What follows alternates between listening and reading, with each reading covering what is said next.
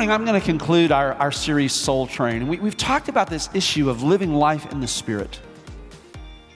And as I thought about today, and as I spent time in prayer and spent time in the Word, I kept going back over and over to a message actually that I preached 2 years ago. And I'm not a guy that likes to repeat a message, but I just felt very compelled to revisit that, to revisit the stories and the principles in a sermon that I preached here in 2015. And so I want to do that today. And more than preach a sermon, I want to just talk to you. I want to talk to you about my heart for God and my heart for the world around me. I have to tell you, I love living in Orlando. I love everything about it. I love all that the city offers. I love the challenges that we face in living in Central Florida. And I know that God has called me here. And knowing that God has called me here, I can't help but think about some of these directive scriptures that God has given us, right? Ephesians 5 tells me this. It says that I'm supposed to be an imitator of God, therefore. I've heard a lot of sermons on that scripture verse, and usually those sermons, it's talking about living a life of holiness. It's talking about all the things that we should do and all the things that we shouldn't do. But I found myself this week thinking about that, being an imitator of God. When I was a kid, I was fascinated by people who could do imitations, right? And I was fascinated. There are some people in the room that will remember this guy. There are some of the younger people in the room who will say, who? But I grew up watching Johnny Carson, right? And oftentimes it was through the crack in the door, right? Because it was after bedtime and I'd watch. And a regular guest on the Johnny Carson show was Rich Little. Anybody else remember Rich Little? Probably one of the greatest impersonators that there have been out there. A guy that's more recent is Frank Caliendo.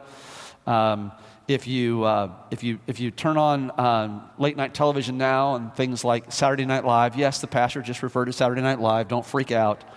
You know, you'll see guys like Alec Baldwin doing his Donald Trump imitation or any number of, right? And somebody who does a good imitation, you forget that it's that person, and you begin to see the character, correct?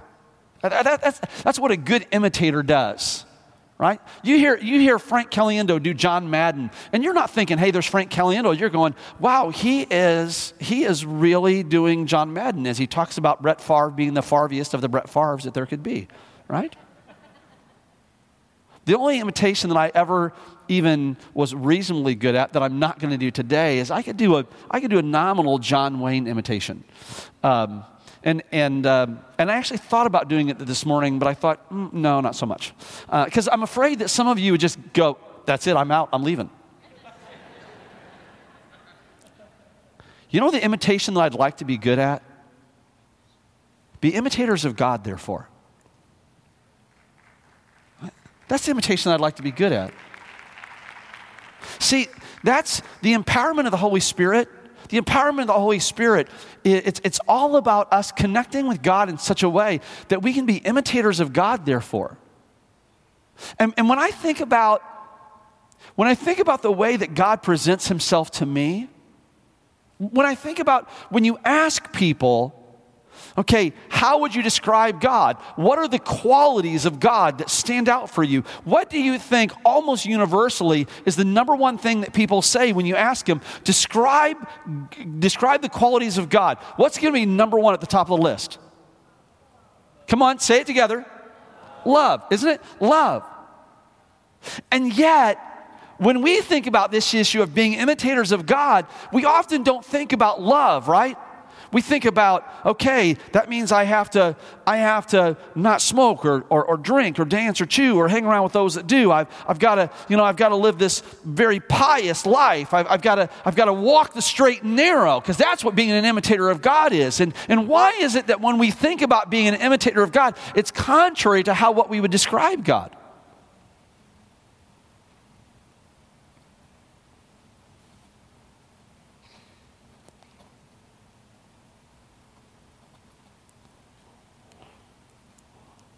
tell you something I go through every Sunday.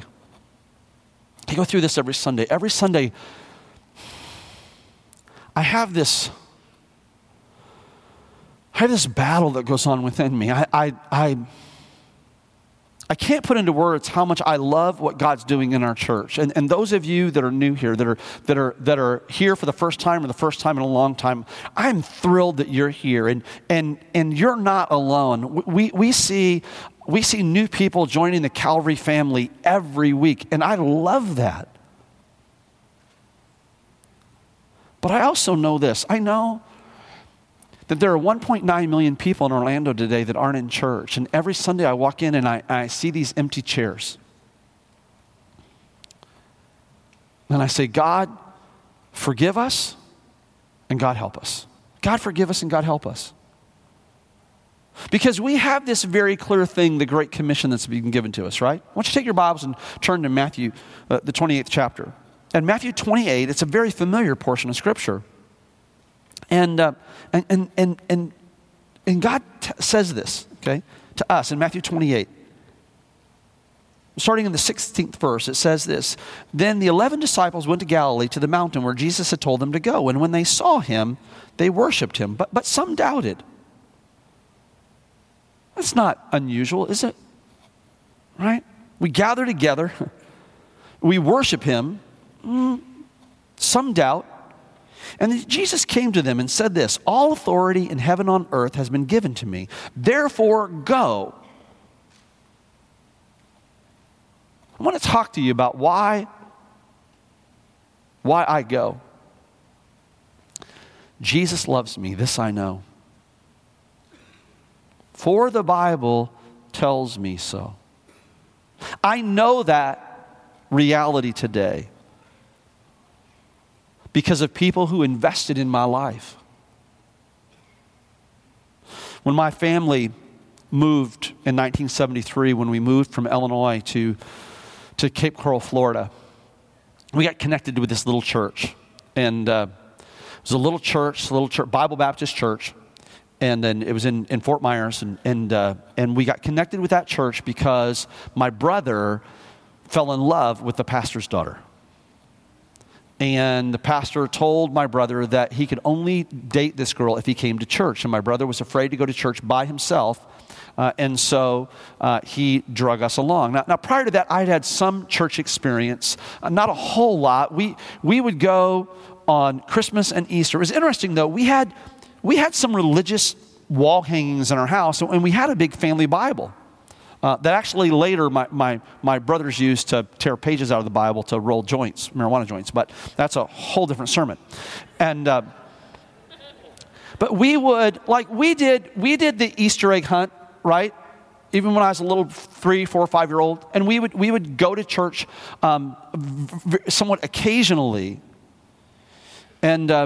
and we would do so because my dad understood that we needed to have some sort of spiritual foundation. My father was not a very godly man, but he knew that we needed that. And part of that was because of my spiritual heritage. If you go back in my paternal family line, it's very interesting. There are pastors. It seems like every other generation there was a pastor, right? And there was a spiritual significance. My maternal line was very different. In fact, if you've been around, you've heard me tell the story. My mother was actually the product of a teenage girl having an adulterous relationship with a pastor.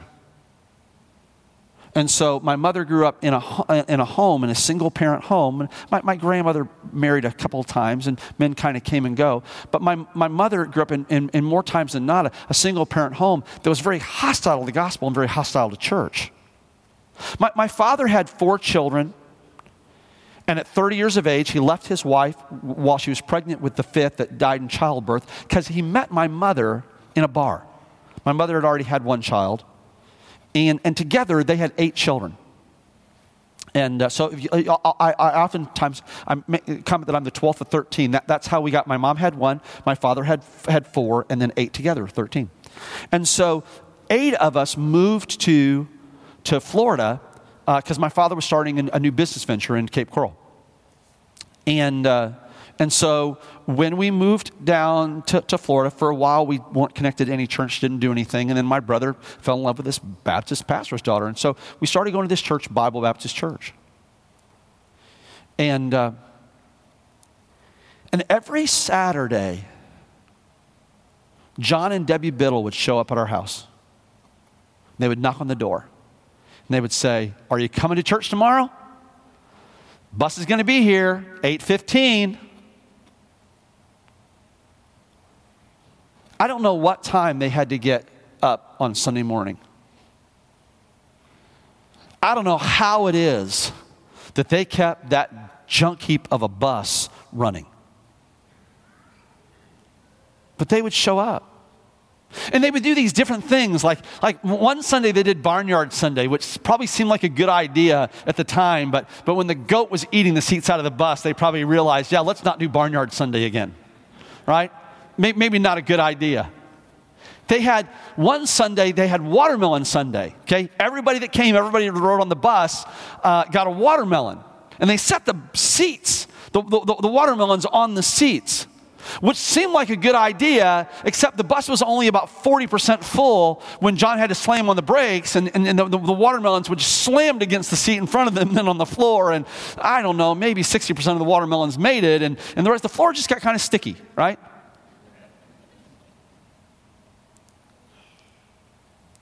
I remember one Sunday morning, got on the bus, and you see John, you don't see Debbie, but there is this it's not quite a bear, it's not quite Cookie Monster, but it's kind of this combination, right, in this big outfit. It's Southwest Florida, right? And she's in this head-to-toe costume, walking us and walking the kids and hugging them. I don't know how she survived the bus trip to church and the bus trip back.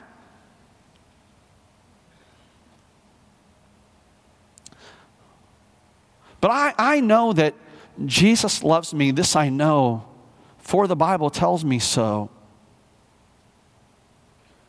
Because of John and Debbie Biddle.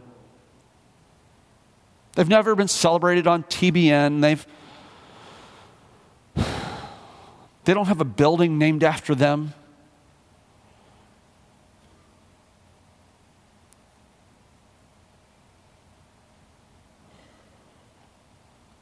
But they made a difference in my life.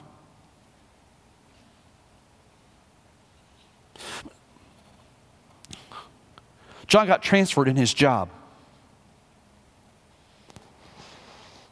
And they moved to Alabama. It wasn't long after that my father died.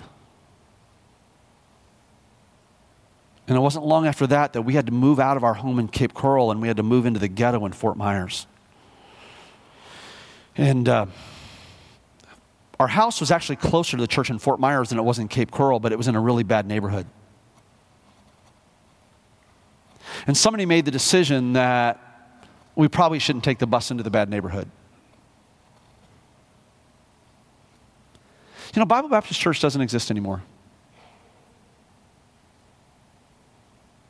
It's like a lot of churches in America. It just kind of lost its way. Just kind of lost its vision, and we don't do stuff like Vacation Bible School anymore. We don't have churches that have bus ministries anymore.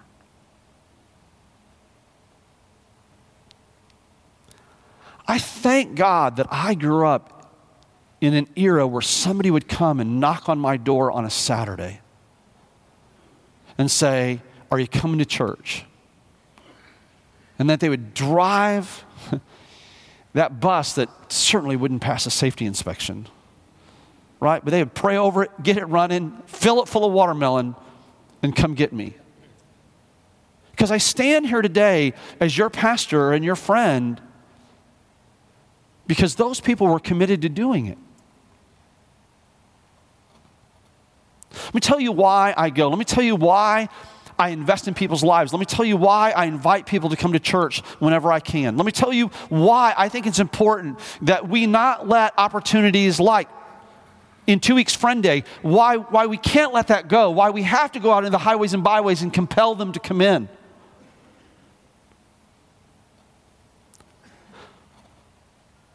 Because I still remember what it's like to hear my stepfather's truck pull into the driveway and wonder whether he is drunk or sober. And knowing that it's a pretty good chance that he's drunk, and knowing that he's drunk, that there's a beating coming for some reason. I still remember that. I still remember watching my siblings being arrested because of their drug dealing and that squad car pulling out of our driveway. I still remember that. I still remember growing up in a home where there was violence and adultery, corruption. I still remember that. And then I remember the hope that came into my world because somebody would knock on a door and say, we're going to be here to pick you up for church tomorrow. I still remember that.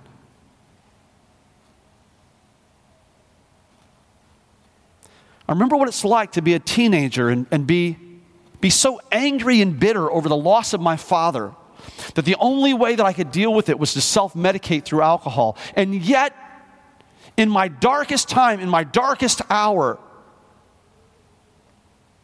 regularly running from the police. I can remember going to bed every night, and even in my darkest time, you know what I would do when I went to bed every night and I would lay my head on my pillow? I would pray, and I would pray that God would take care of my wife wherever she is, that she would be a woman of God, and that God would bless my children whenever they came. Even in my darkest time. Why? Because there was a seed that was planted in me. Jesus loves me, this I know, for the Bible tells me so. And that was planted in me by people who were willing to work at Vacation Bible School. People that were willing to teach Sunday school. People that were willing to drive a church bus and come and get me. And I believe this, I believe in 2017 that there's another generation that needs that type of army. I believe that. Because here's what I know. I know that the house that we moved into when we moved to Orlando, that just a few months before, they had busted the house across the street as being a meth lab. That's why I go. I know that Orlando is one of the top areas in the nation for human trafficking, where girls are sold cheap. That's why I go. I know that we're the number 7 most unchurched city in America, the number 4 most de-churched city in America, and that's why I go. Because what they don't need is they don't need rules and regulations, but what they need is they need us to be imitators of God, and they need to know, yes, Jesus loves me. Yes, Jesus loves me. Yes, Jesus loves me. The Bible tells me so.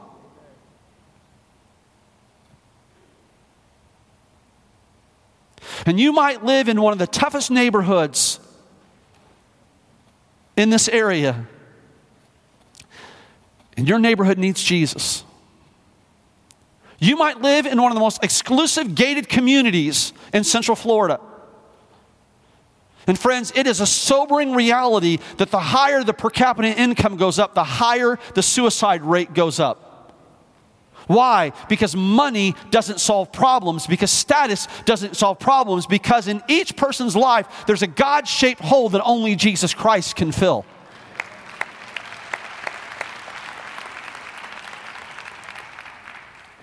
And that's why I go.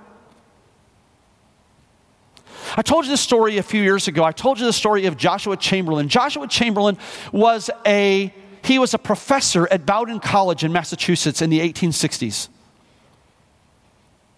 And when the Civil War broke out, and by the way, let me, I'm going to stop. I'm going to pause. I'm going to say this. I'm going to say something that has the potential of being offensive, and on some level, I don't care.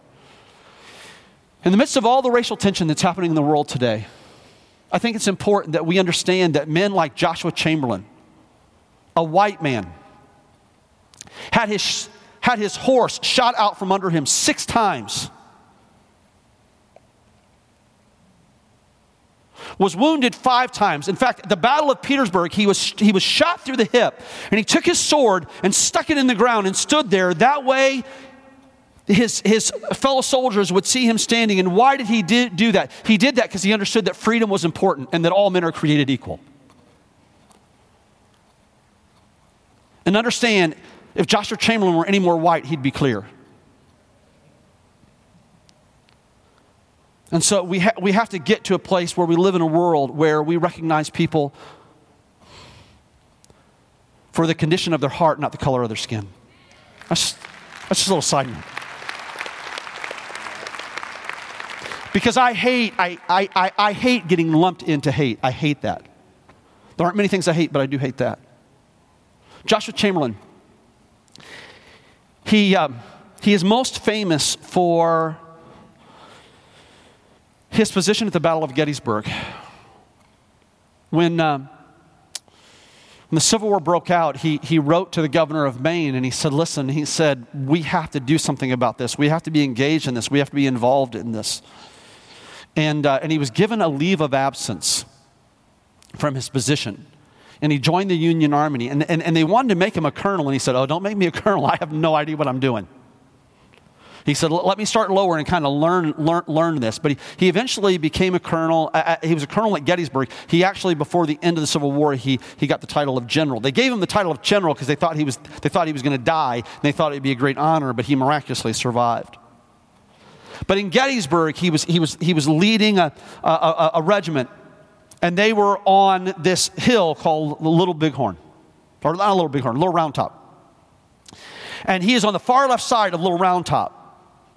And he, as I mentioned, he's a colonel at this time. This whole group is actually under the supervision, under the leadership of a guy by the name of Vincent, Colonel Vincent.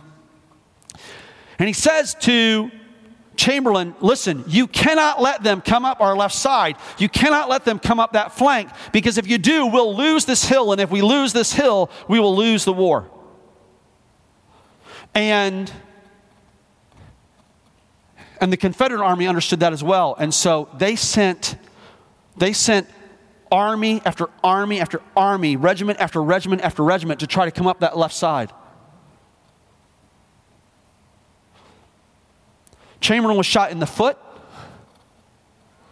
He was shot, interestingly enough, he was on his horse. He was shot off of his horse, but the bullet hit him in his belt buckle. And he got back up. First charge against them, second charge against them, third charge against them, fourth charge against them. And as he's running out of ammunition, and as he's facing mounting casualties, everything wisdom, natural military convention would have said, pull back, retreat, and regroup. And he does something that still historians say is absolutely amazing. And it is this. He gives the men the command to affix their bayonets and to advance and to charge. And he does a military maneuver that's known as the Great Wheel. And basically what he does is he has his guys charge, and they come around the left side and they capture this entire group of Confederate soldiers. And it changes the course of the Battle of Gettysburg. Years later, when asked about that moment, why Chamberlain did what he did, he said this. He goes, I'm not a smart military strategist. I don't know any of that. He said, I just had deep within me the inability to simply do nothing.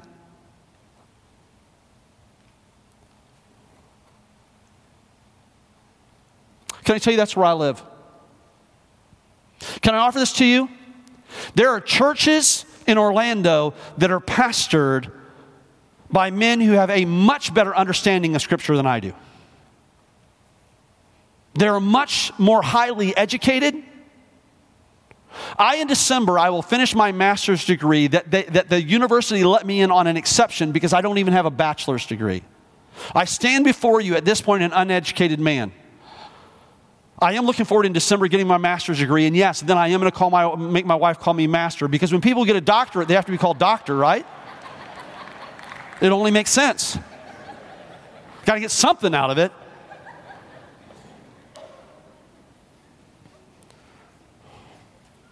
I'm not even the smartest theologian in this room. But let me tell you what I do have. I have deep within me, the inability to simply do nothing. We have to go out into the highways and byways and compel them to come in. What does God say? He says, listen, all authority has been given to me. So go. What Jesus says in Matthew 28, it's what God ordained in Genesis chapter 1. In Genesis 1:28, God says this to man. He says, be fruitful and multiply, increase in number, rule over the earth and subdue it. I have given you the authority, God says. Right? Genesis chapter 9. Mankind has sinned, so much so that God destroys almost everything on the earth by flood. And then in Genesis chapter 9, he says this to Noah. He says, Noah, be fruitful and multiply, increase. And I've given you authority over all of this. And then God says something that I think is profound. And truthfully, I've never heard anyone preach on this, but I think it's significant. God says this. He says, listen, I've given you authority over everything. Then he says this. He says, but don't eat anything with the lifeblood in it. Why? Because life is in the blood. And then he says this. He says, you'll have to give an account for the blood. You'll have to give an account for the life of every animal, and you'll have to give an account for the life of every person. And in fact, if you shed someone's blood, your blood will be shed. Because mankind is made in the image of God. And here's what I want you to grasp. Here's what I want you to understand. What God says to Noah is this. He says, I want you to understand how valuable life is. Understand the significance of what God's saying to Noah. God's talking about how valuable he sees life. This is coming right on the heels of the great flood. How much it must have crushed God's heart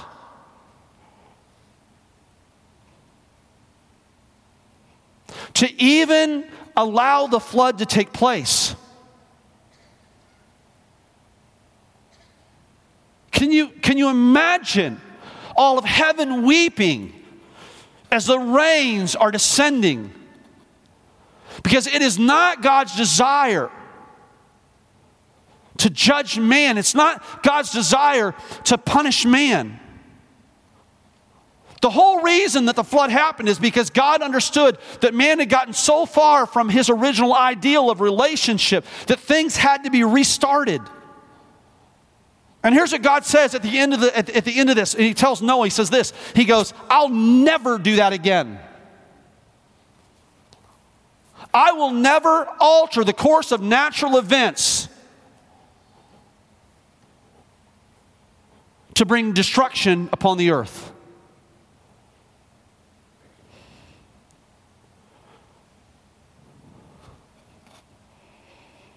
I don't think God's heart could take it. Because God loves people more than anything. It's the reason why he says, go out into the highways and byways and compel them to come in. It's the reason why the Apostle Paul says this, the love of Christ compels us. It's the reason why I think it is absolutely impossible to be a healthy child of God and not be an imitator of God. And you cannot be an imitator of God and not love what God loves. And you cannot be an imitator of God without following Matthew 28, 19 and 20. Therefore, go. And in your classrooms, in your workspace, in your neighborhood, in your home, in your social circles, there are people who are living hellish lives. And you know what they need? They need somebody to knock on their door and say, hey, I'll be here at 8:15 tomorrow to pick you up for church. The good news is this: you don't have to take a bus. Drive your minivan. Drive your Prius. Pick them up on your bicycle.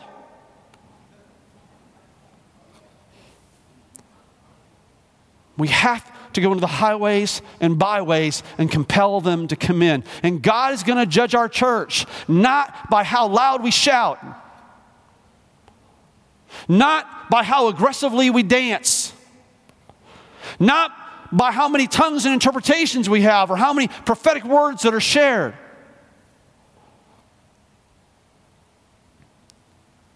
Here's how He's going to judge us.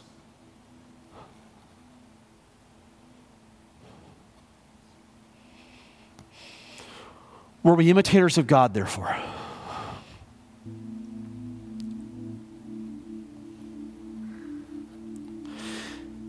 The Bible says this. It says, do not store up for yourself treasures on earth where rust and moth corrupt, where thieves break in and steal. But instead, store up for yourself treasures in heaven. I've thought about that. I've thought a lot about that. What kind of treasures can I store up in heaven?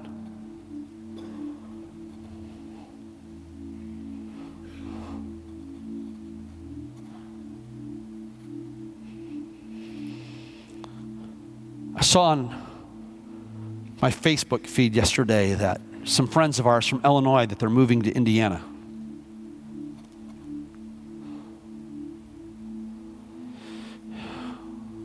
The wife was commenting that she got a great new job. They're moving from Bloomington Normal to Columbus, Ohio. And somebody asked the question, is Mike coming with you? Mike's her husband. She said, of course Mike's coming. When Jody and I first met Terry, she was living next to us as a single mother, 50 years of age, single mother of 3 children, triplets. 5 years old. When I first met her and realized that she was as a 50-year-old woman, that she was raising triplets by herself, you know what I thought about her husband? Well, I'm not going to say it because we're in church. But I got to know Mike. Started spending time with Mike. We invited Mike and Terry to come to the small group that meets in our house. Those small groups are pretty powerful, aren't they? I had the opportunity to do their second wedding in the park right across the street from our house.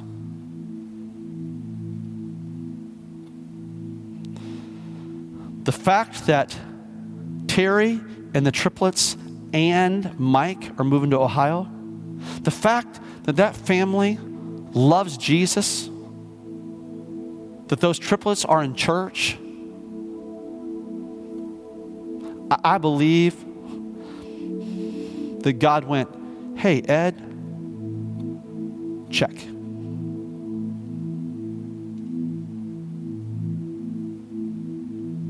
You've just stored up for yourself a treasure in heaven.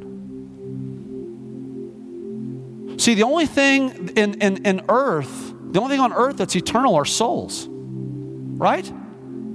Everything else you see around you, it's temporary, it won't last. The only thing that's eternal, the only thing that is on earth that goes to heaven are souls.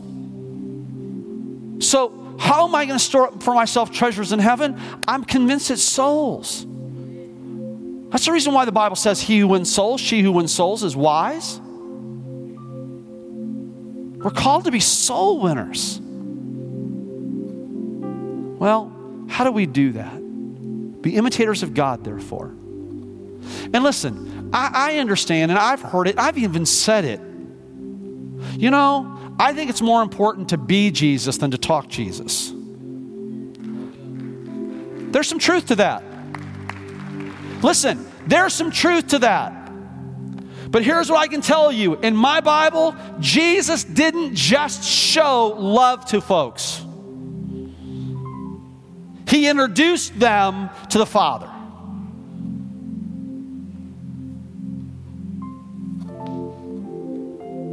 And you know what? I cannot say that I love you and really love you and not connect you to Jesus. I can't do it. I can't do it.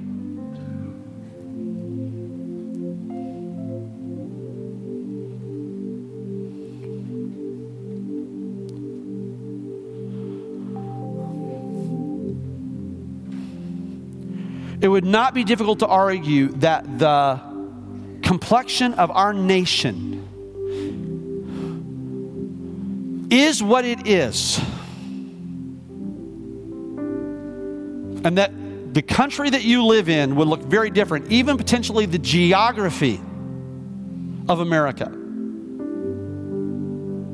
In fact, I don't believe it's a stretch to say that you could be sitting today, not in the United States of America, but you could be sitting in the Confederate States of America if it weren't for a man by the name of Joshua Chamberlain who just said this: look, I don't understand it. I'm not the best. I don't have all that. But here's what I have. I have deep within me the inability to do nothing. And God is stirring in you the inability to do nothing. Thank you for listening. We hope you've been blessed by the ministry of Calvary Orlando.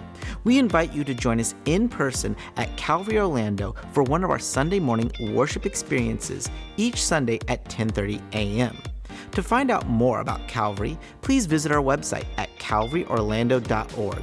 Here you can find our latest events and ministry opportunities. Thanks for listening, and God bless.